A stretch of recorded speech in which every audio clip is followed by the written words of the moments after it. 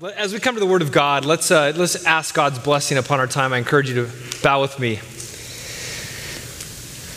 Father, indeed, we do come humbly before you, recognizing our own inadequacy, recognizing our need for you. As we open your Word, we ask that you would please bless us, cause your Holy Spirit to open our eyes, enable our hearts to be humbled before the truth of your word, the revelation of who you are in Christ. And Father, may the gospel sit upon our hearts in new and fresh ways this morning. We recognize that in our flesh, we cannot discern the things of your word. We need your Spirit to illuminate them to us. And so we humbly ask now that you would do that for your name's sake and for our good. In Christ's name, amen. Well, I encourage you to open your personal copy of God's Word to Luke chapter 15. Luke chapter 15 as we return to this great chapter. Every single person is born with a conscience. The conscience is a piece of equipment that God has given every single human being, and it enables us to know the difference between right and wrong. When something happens or something that we do, our conscience is pricked about what we do, and we are then triggered to know whether what we've done is right or whether what we've done is wrong. This is part of God's original creation in man. And when mankind is pricked over their conscience, when there is a sense that we've done something wrong, people can tend to respond in one of two ways. They can either self-reform or they can self-indulge. They can self-reform or they can self-indulge. On the one hand, there are those who try to self-reform. They are the moralists. They don't like this sense of the moral indiscretions that they've seen in their life. And so they launch into a self-improvement project to say, this is not going to happen again on my watch. I am going to be different. And so their concern is to regain moral rectitude in their own lives and the lives of others. They don't like the stain of the wrongdoing upon their own hearts and consciences, and so they set out to make it different.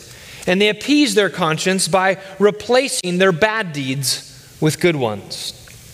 And the more good deeds they do, they outweigh the bad, and suddenly their conscience feels better. On the other hand, there are those who, upon feeling the guilt of a pricked conscience and the shame of their sin, they double down upon their sin.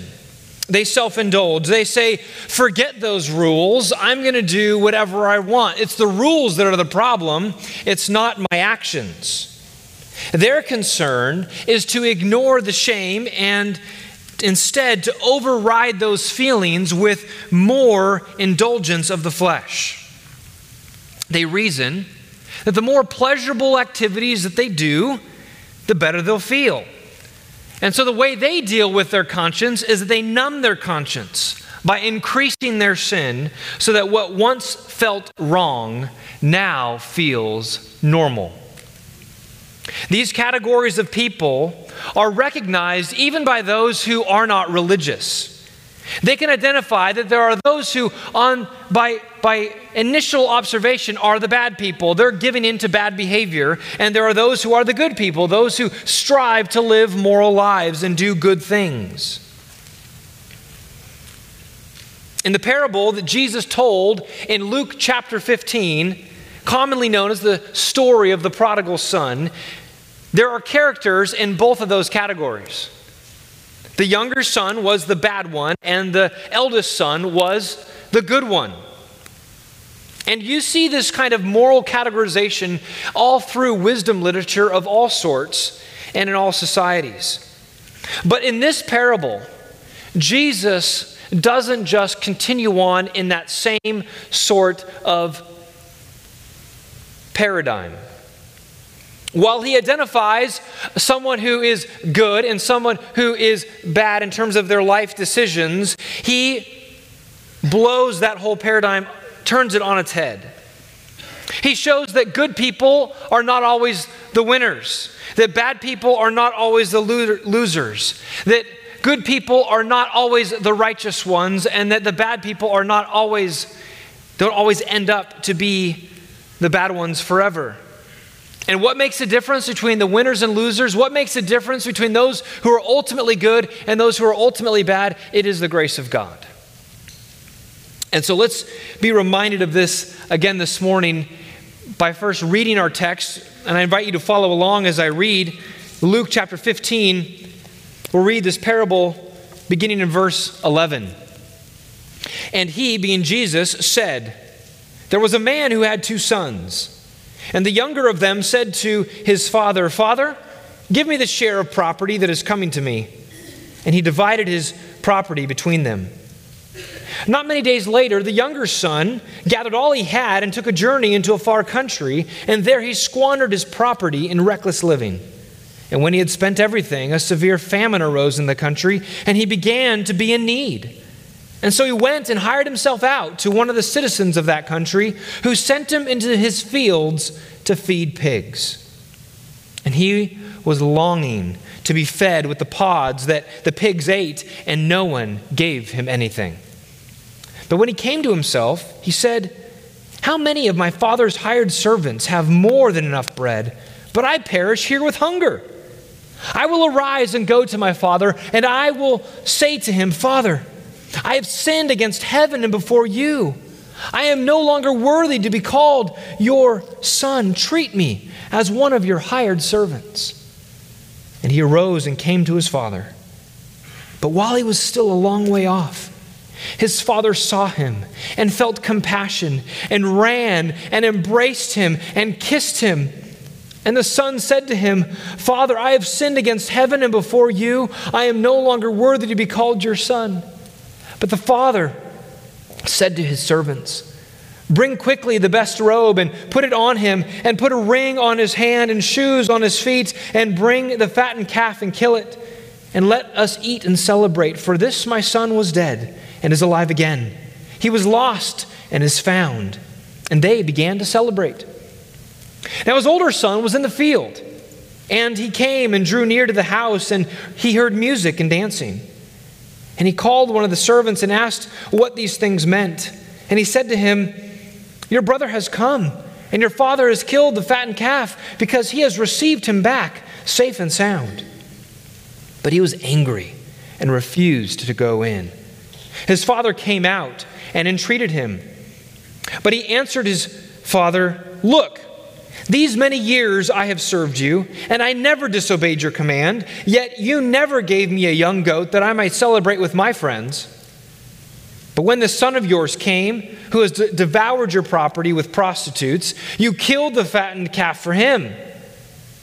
And he said to him, 'Son, you are always with me, and all that is mine is yours. It was fitting to celebrate and be glad, for this your brother was dead and is alive. He was lost and is found.'" Well, last week we began to look at how this passage gives us 2 illustrations of God's grace to different classes of sinners. And these illustrations seen in this parable prompt us to ask, how will I respond to God's overtures of grace to me? How will I respond to God's overtures of grace to me? The first thing that we saw last week was God's grace to the self-indulgent. And we saw this in verses 11 through 24. What these verses reveal to us is that even those who throw off moral restraint and give in to their sin and live selflessly and recklessly can return to find grace from God.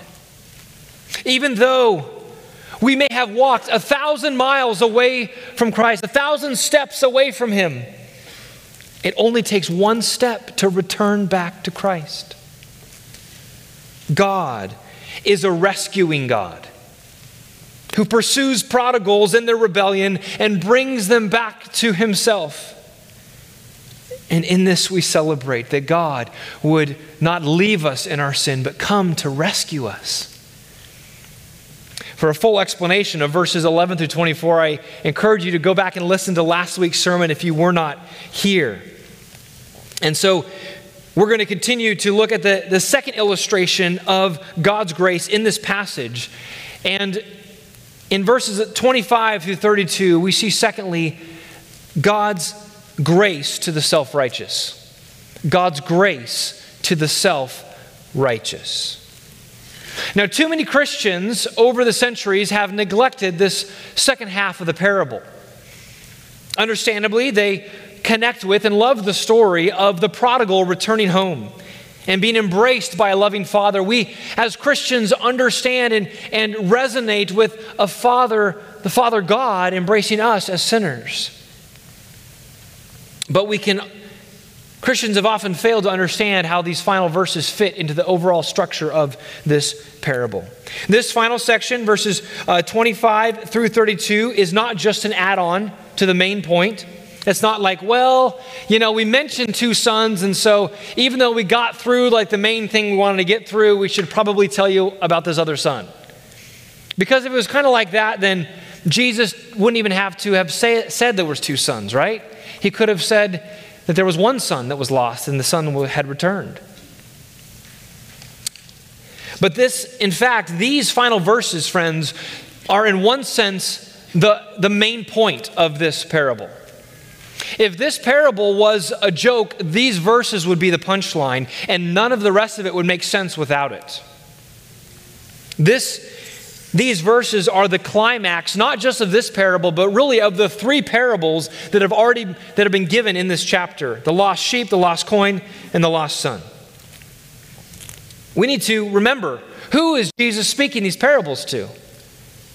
Well, if you let your eye glance back up to verses 1 and 2, that there were tax collectors and sinners that were drawing near to Christ, and the Pharisees and scribes were grumbling, saying, "This man receives sinners and eats with them." And then Jesus launched into and replied to them with these three parables. Therefore, these verses that we're looking at this morning are the punchline in his response to these scribes and Pharisees. And let's just for a moment put ourselves in their shoes.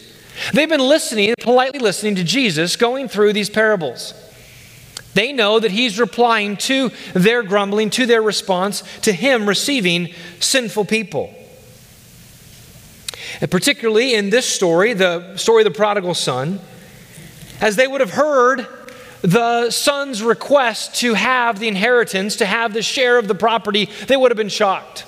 They would have recognized that this son was being rebellious, asking for something that he should not be asking for, particularly in such a way that was shaming and dishonoring his father. He was essentially asking and hoping that his father would be dead so that he could receive the share of the property. So they are enraged at the son. But then they think, oh, well, certainly the father will deal with this son properly. They will punish this son for his outright rebellion and put him in his place. But that's not what the father does. The father grants him his request. And then Jesus goes on to describe all of these things coming to the son. He goes in the far country, he spends his money, and now he winds up in a pigsty. And the Pharisees are sitting there going, yeah, serves him right. That's what happens if you're rebellious like that. God judges you. There's blessings for obedience. There's judgment for disobedience. That young man's just reaping what he sowed. And so they think when he comes back, he's going to go back. He's going to try to go back to his father, try to go back to his home village. Well, he's got another thing coming. But then to hear the father's response, that he doesn't shame and punish his son, but instead he moves towards his son and embraces him, kissing him and loving him, would have shocked them, and they would have wrinkled their noses and said, what kind of father is he? He doesn't know his responsibility either. This story is filled with people that don't know what they're supposed to do. And so by the time they reach the verses that we're looking at next, they are hoping that there's at least someone in this story that will do something right for once. And so in steps the older brother. And there's some things that we see about the older brother that we are identifying as the self-righteous one. And so the first thing that we see in verses 25 through 28 here is the protest of the self-righteous. The protest of the self-righteous. It says the older son comes in from the field, and as he comes closer, he begins to hear about music and dancing, verse 25 says.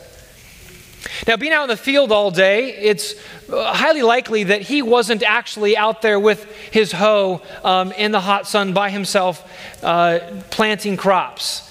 By the nature of this story, there's servants, there seems to be a good deal of property.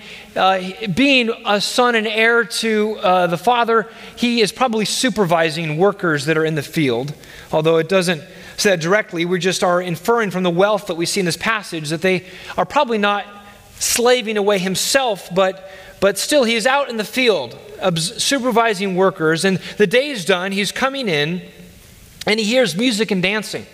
The word for music here is the word symphonia, from which we get the word symphony. Refers to music, this sound produced by musical instruments. You could hear that faint kind of coming across the wind, and as it gets closer, it gets louder and louder.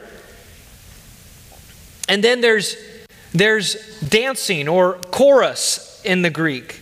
Refers to that chorus, this idea of joining together. They were all dancing together. You could probably hear the clicking of the heels upon the ground as they all danced together in rhythm. But together, these words describe a loud and joyful party that this brother is coming upon. It's like that one house, in the neighborhood that has a party late into the night, and you're not quite sure where exactly it's at. You just kind of hear the music going, and you're like, wow, they must be having a good time tonight. He's hearing this music and dancing coming from his own house. Now, naturally, he's curious about what's taking place. Okay, I left this morning and everything was pretty normal. I'm out in the field and then I come back and there's something going on. What is it? But you get a sense he's already suspicious, right? He's not walking in with a smile on his face and go, whoa, what party did I miss? And wanting to join into the joy. He's already kind of walking in with his arms crossed a little bit like, what's going on here? In fact, he stays outside. He doesn't walk right in and ask the occasion. He begins to test the waters as he gets closer. It says that he called one of the servants, verse 26, and asked him what these things meant. Now, this word could be translated, it's the word pais in the Greek. It could refer to a servant, could refer to a young boy.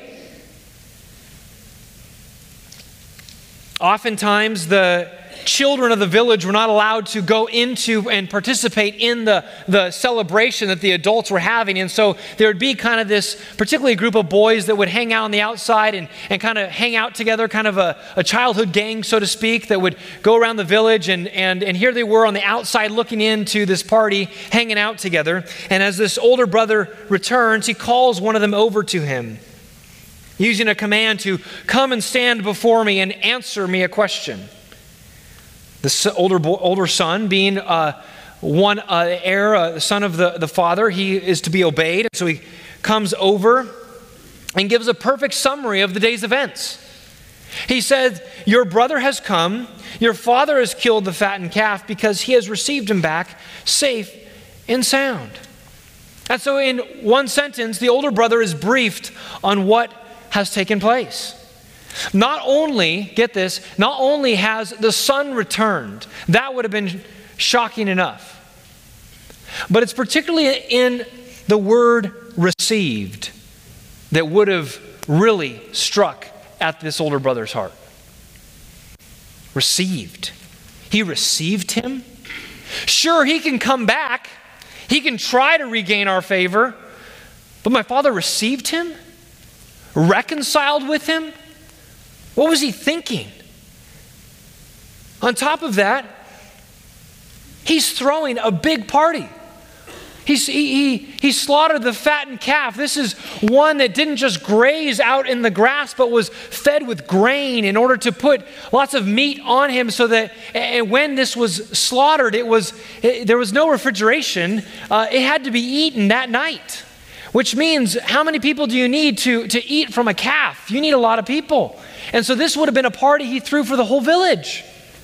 This would have been a grand, huge party that he called in order to celebrate the return of his son and the reconciliation that he has with him. You can imagine this boy or servant giving this news, and despite maybe the body language of the older brother that we're imagining, he's probably came up somewhat excited because there's a lot of hubbub, a lot of news that's happened today, and this is exciting stuff, and we're celebrating. And so he probably has a bit of a smile on his face as he's telling this to the older brother. But as he's telling it, or soon after telling it, I'm sure his smile began to fade as he watched the reaction of the older brother. Look at verse 28. But he was angry and refused to go in. This older son was provoked to great anger. He became a boiling cauldron of wrath. And in his anger, he protested. He refused to go inside to this party. Now, in this culture, it would have been expected that if the father throws a party and throws a feast, that the sons would be included or be responsible for serving the guests. The father would sit at the head of the table, and the older son particularly would be like the head waiter and would be looking to serve the guests that were there in honor of his father.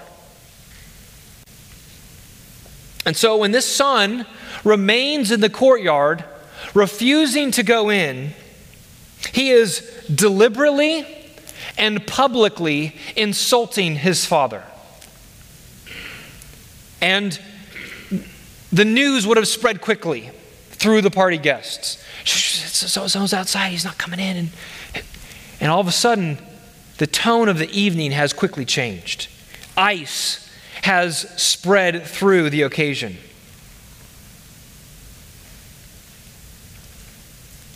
Here, in this refusal, in this anger, what seemed to be the nice boy, the nice older son, his true colors are revealed. And they will continue to be revealed through this text. By him publicly snubbing his father, he shows that he does not love or respect his father. In fact, he is putting on a show of his rebellion. He does it in such a way that he knows other people will hear and see, and he's okay with that. Now, we need to remember that in Jesus' story here, there's somewhat of an analogy to people in real life, right? As he's telling the story. The younger brother represents the tax collectors and sinners, those who lived immoral lives but were drawing near to Christ that we saw in verse 1. The father, in one sense, represents God the Father. In another sense, he represents Jesus, who represents the Father, right? Jesus comes not of his own accord, but of his Father's accord. He comes to represent his Father, obey his Father. The older brother, though, represents the scribes and the Pharisees who had grumbled at Jesus' open-hearted embrace of these sinners. And so what we see here in verses 27 and 28 is Jesus' narrative description of the Pharisees. Just as they grumbled at Jesus receiving sinners and feasting with them, so the older brother grumbled at the father feasting with the younger son.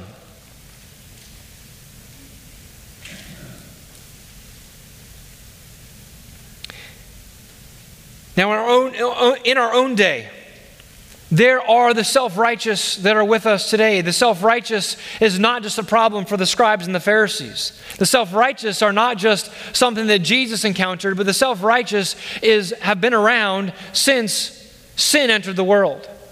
We love our own righteousness. We think that we are good in and of ourselves. And the self-righteous can often be found within the religious. Those who hold to some sort of moral standard, and often they can even be found in Christian churches. Those who claim to follow the Bible and want to live morally upright lives, and yet they take pride in their righteousness. They take confidence in their own good works. They're the ones that look down their noses at bad people, the dirty people out there that couldn't get their act together. They're the ones who believe they've achieved their position of religious faithfulness of their own accord. And they believe that others should be able to climb the same ladder to attain the same level that they've attained to. And they're happy to show it to others. Listen, this is the ladder. You step on this rung first, and then you step on this rung, then you go here, and this is how you climb your way up. It's what I did. You can do it too. And these folks, as represented here in this passage of the older brother, don't want to associate with those who have sordid backgrounds, those who have made different life choices. Oh, sure, they might accept them once they've cleaned their act up and they begin to look like the self-righteous. But until then, they keep their distance. This is a challenge to us, to those of us that believe that we are seeking to live and follow God's word accordingly. But have we caused what is God's standard to be achieved through the power of the Spirit in the gospel, instead turned into a standard in which we take pride in our own attainment, in which we think ourselves better than others, in which we do not credit the grace of God for where we are at, but we credit our own achievement, in which we have no grace for other people who fall short of the standard that we claim to live by. Friends, it can often be conservative, Bible-believing Christians that can be most credited with the same attitude of the older brother in this parable.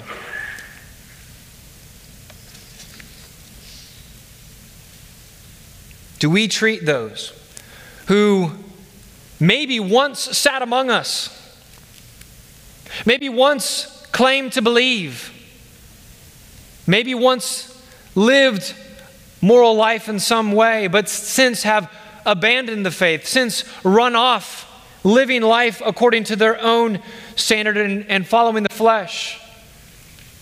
Do we have the same kind of grace that the Father has towards the prodigal? Or do we have a disdain like the elder brother to his younger brother? The story of this older brother should cause us to ask, where has our moral standards caused us to be harmful in our approach to people, maybe even family members, whose morals are suspect? We need to examine our own lives, that we don't find ourselves protesting just like the elder brother. Well, back in this story, this news would have traveled quickly. As I said, a hush would have fallen upon the party. Everyone would have known that a breach has been made in the relationship between the oldest father and the son. Here they are celebrating the reconciliation between the youngest son and the father, and now what brings that to a screeching halt but a rupture in the relationship from the older son to the father? The question now, as all the guests sit there silently, is what's the father going to do next? And here we see the second point in this story, and that is the pursuit of the self-righteous. The pursuit of the self-righteous. And we see this just in the last sentence of verse 28. You can imagine, again, the tension in the room, and all the eyes would have turned to the father. wondering what he's going to do. It would have been normal for him to instruct the servants to go out and take the son away, and he will deal with him later. This son that stands outside is rebellious. He is not doing what an old elder son should do, and therefore there is punishment. The father is not going to put up with that kind of shame, not going to put up with that kind of dishonor, and so he's going to put him away, and he's going to allow the party to continue and preserve his honor. But that's not what this father does. This father, with all the eyes on him, chooses to sacrifice his honor. And he stands up, taking the shame, and he goes out to go try to plead with his older son. He's sacrificing his own reputation. And let's remember, this is not the first time he's done this, right? This is the character of this man. Because he's already pursued his younger son earlier in the day. He already pulled up his robes and ran undignified towards his son earlier in the day and reconciled with his youngest son. And now, did his attitude change to his now self-righteous older son? No. He sees that his older son is lost too, and he goes out to pursue him, to win him back. Notice in verse 28 it says, his father came out and entreated him. This word entreat speaks of an action where rather than coming face to face with him and exhorting him and commanding him strongly, he comes alongside him, puts his arm around him, and tries to help him see from his perspective. It could be translated exhort or urge. His father is pleading with his son to come in, to join in the joyous celebration. He could have commanded him as a father, but instead he pleads with him and urges him as a son to change his attitude. And friends, in this we once again see the pursuing grace of God, do we not? The Father, God in heaven, moves towards all kinds of sinners. He moves towards the prodigals, and he moves toward the proud. Both of these sons had a broken relationship with their father. Both of them had shown great disdain and contempt for their father. They had sinned against him. And yet the father pursued both of them in order to win them back.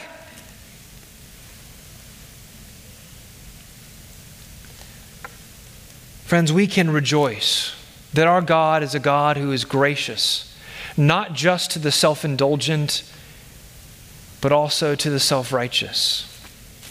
That God doesn't just pursue prodigals, but he pursues Pharisees too. He doesn't leave the religiously proud to find their own way out of their sin, but he continues to come towards them to break them free of the clutches of sin, the slavery that they're enslaved to. I believe this is part of my story. Growing up in the church, so easily taking pride in my own accomplishments and the accolades that I got from others for the good behavior that I had, and trying to win the approval of those around me. And yet, God did not leave me in my pride, but he continued to show me my sin, to graciously reveal himself to me and show me that I too am a sinner, that I am just as rotten on the inside as those who are out there pursuing hard fast after their sin with no regard for God. God is gracious to the proud as well as to the blatant sinners. And friends, we got to see here that this is Jesus graciously pursuing the Pharisees in his own day. He has some hard words for the Pharisees and the scribes later on as he's right up near the cross and he's about to leave and his ministry is about to be over. But all throughout his ministry, he is trying to plead with them and show that he is indeed the true Son of God. And if they would but repent and turn to him, they would find life. But they refuse to go into Jesus' party. They refuse to humble themselves. Jesus is pursuing them, seeking to rescue them from their sin, but they want nothing to do with it. Friends, we need to recognize that religious people can be just as lost as irreligious. Religious people can be just as lost as irreligious. The people who label themselves as Christian can be just as lost as non-Christians. And yet, as we're even seeing here, in some ways can be more lost, right? Be more deceived. They're so close and yet so far. They have all the truth in front of them, but they don't see Christ. They see the law, but they don't see grace. They've never been humbled before the cross. Rather, they see Christ and His Word as a way to advance their own reputation and their own righteousness. This is a sobering reality. Well, we see the dynamic continue to play out between Jesus and the Pharisees, or rather the father and the elder son, in verse 29, as we see that this self-righteous son now gives a polemic against his father. He gives a diatribe, a speech in which he tears down his father and unleashes his full vent to his anger. And so in this polemic of this older son against his father, we see six aspects of his lostness. The first thing we see is that he had no respect for his father. He had no respect for his father. Look at verse 29. It says, and he answered his father, look, these many years I have served you, and I never disobeyed your command, yet you never gave me a young goat that I might celebrate with my friends. He does not, address his father with a respectful title. His younger brother had the dignity to address his father as father. Here, notice what he starts with. He says, look. In other words, he's believing himself to be an authority over his father. And his dad better sit down and shut up because he's going to tell him the way it should be. He chooses to be intentionally rude to his father, furthering his rebellion. And so here even we see that the younger son, when he addresses his father, he knew he was a rebel. The older son, he was a rebel and he didn't know it. The second thing we see of his lostness is he misevaluated his righteousness. He misevaluated his righteousness. The older brother claims to have served his father his entire life. Look, these many years I have served you and I've never disobeyed your command. And this may be mostly true. He may never have outright disobeyed his father. He may have said, yes, Father, every time he was asked. Like the Apostle Paul, he could say that as to the law, he was blameless. And yet, obedience is not just a matter of externals. Obedience is a matter of the heart and the hands. True obedience is done out of love and not duty. Jesus critiqued Israel of his day that they honored God with their lips, but their hearts were far from him. That was the older son. And that is the indictment of the self-righteous. There's an external righteousness, but an internal wickedness. A visible obedience, but an invisible disobedience. They have outward godliness, but inward rebellion. This is what the older brother did not and could not see. The third aspect of his lostness we see is that he believed grace could be bought. He believed grace could be bought. After his stellar record, he believed that he was owed grace. He was owed a celebration. He thought he deserved gifts from his father. You never gave me, he says. I did all of this and you never gave me. The implication is I deserve to receive this.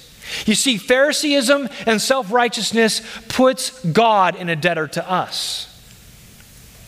It deludes sinners into thinking they have something to offer God and that he should be privileged to have us working for him. We should be rewarded. This is the attitude that this brother had. The fourth aspect of his lostness is he wanted nothing to do with his father. He wanted nothing to do with his father. We already saw that in the fact that he didn't address his father as father. But here he talks about having a young goat that he might celebrate with his friends. Just as his brother ran off into a far country to feast with people without his father, and that he wished his father was practically dead. So this older son, even though he lived and stayed with his father, wished and dreamed about celebrating, about feasting with his father nowhere to be seen. He wanted to celebrate with his friends. He could care less if his father lived or died. He had his priorities and his father was not part of it. Notice how small-minded, though, his party is. His father killed a fattened calf to feed the village and bring all into that joyous gravity.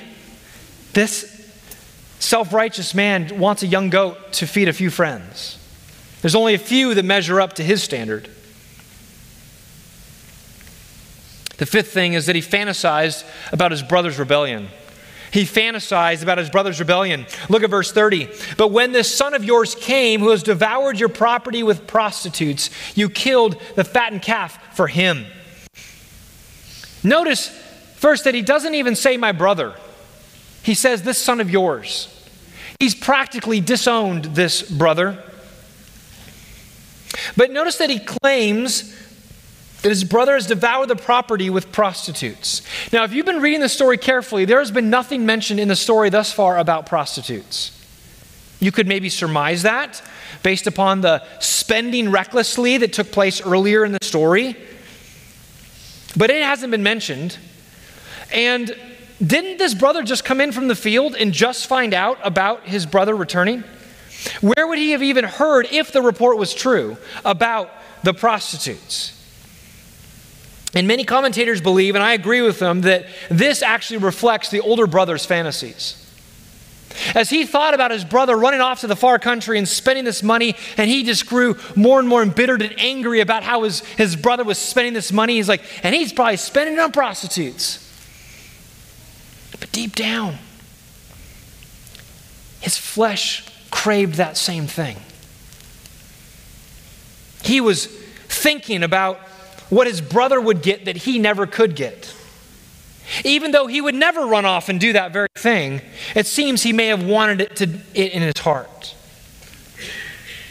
Again, those who have an external righteousness may have corruption on in the inside. The sixth and final aspect of his lostness that we see in his diatribe here is that he cannot fathom his father's grace. He cannot fathom his father's grace. He says, you killed the best calf for my brother. He's outraged. His sense of justice, he deserved better treatment than this. And so when his father, through this grand celebration, he's infuriated. He's scandalized. You see, the reason someone is scandalized by grace is because they don't realize that they have a need for it themselves. The older brother didn't believe he needed any grace. He believed he was righteous enough to measure up to the standard and therefore deserved anything good from his father. Well, after the son's polemic against the father turns around and makes an appeal or a plea to him. And this is what we see in the final two verses of this passage. You can imagine maybe a pause after the son is finished with anger in his eyes. He's foaming at the mouth, even spitting as he's talking because he's so angry. And the last words for him kind of trail off. The father, as we've seen, is a man of tender heart, of gracious heart. Imagine a pause. He's grieved at the hard-heartedness of his son. And so with tears in his eyes, I imagine, he seeks to make one final appeal to him. The son had no respect for his father, didn't even call him by his name, didn't even call him father. But notice how the father addresses the son. He said to him, son, you are always with me, and all that is mine is yours. The word son here could be translated child or my dear child. It's a different word for son than has been used through the whole passage. He's speaking with tenderness and affection as he approaches his second lost son in one day. And then he reminds him that, listen, everything that I have is yours already. Remember, I divvied up all that I have to your younger brother and you. In other words, everything of my estate is in your hands. There's nothing that is not technically to your name. All that I have is yours. You have no reason to complain. But finally, verse 32, he says it was fitting, it was necessary to celebrate. We must celebrate and be glad, for this your brother was dead and is alive. He was lost and is found. He's saying, listen, we have to celebrate. This is the nature of what happens when there's reconciliation, when there's resurrection, when there is life where there once was death. We must celebrate.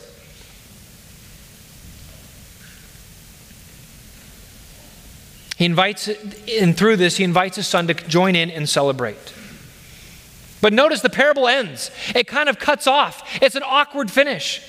Why is it so abrupt?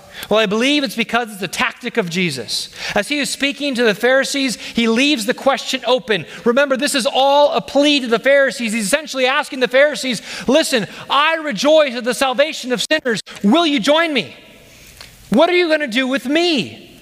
Because I represent the Father. And I'm pleading with you. Will you join in the joy that I have over the salvation of sinners? Of course, we know what their answer is, even though it's not given in the text.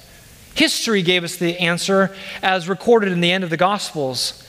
These Pharisees killed Jesus. They put him on the cross. It's as if this story were to be continued from actual history, that the son takes out a stick and beats his father to death.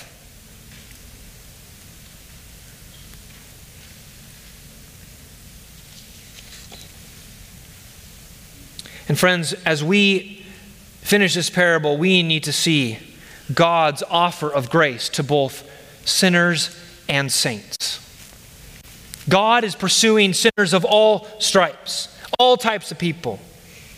But grace can only be enjoyed by those who recognize they need it.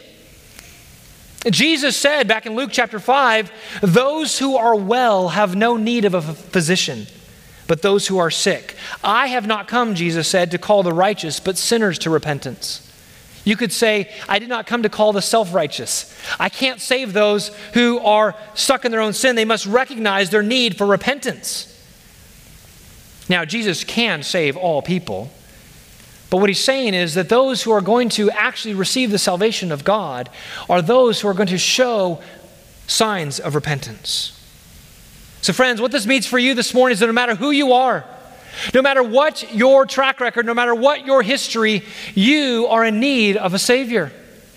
You need Jesus Christ to save you from your sin. There are no good works that you and I can do in which we can present before God on Judgment Day and which will be accepted into heaven. We only bring sin to the table. We only bring rebellion to the table. All our good works are filthy rags, the Bible says. We cannot trust them. It doesn't matter what kind of church attendance, how much money you put in the plate. It doesn't matter how many years you've given to Sunday school or to teaching or to any other religious activity. Those things do not gain righteousness in the eyes of God. All who come to Christ must be humbled at the cross. All of us must recognize our need before Him.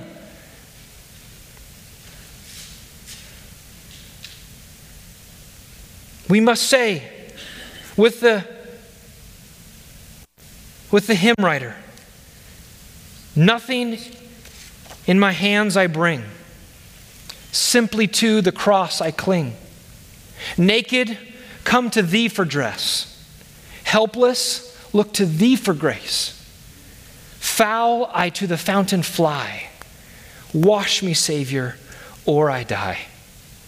Is that the cry of your heart? Do you recognize that without Jesus you're lost and that you only have Him? I pray that each one of us would humble our hearts, recognize our lostness before God, and that we would walk the road of repentance, clinging only to Jesus as our only hope of salvation.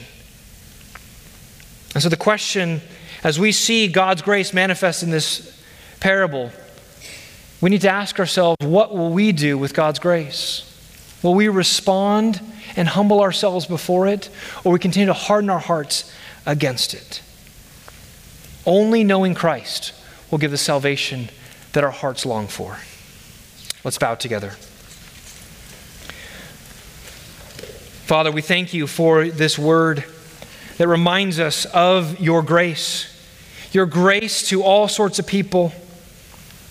Oh, Father, we are sobered by the reality that self-righteousness, a trusting in our own good deeds, can be so blinding. That we can be so lost and not know or realize that we're lost. And so, Father, I ask that you would please, your Spirit would work in our midst this morning. I pray for those who are feeling the prick of conviction, Father, that you would not allow that to be washed over, numbed, that they would be able to respond and turn to Christ this morning to find life for their souls. We thank you for your grace to sinners such as us, and we give you praise for it. In Jesus' mighty name, amen.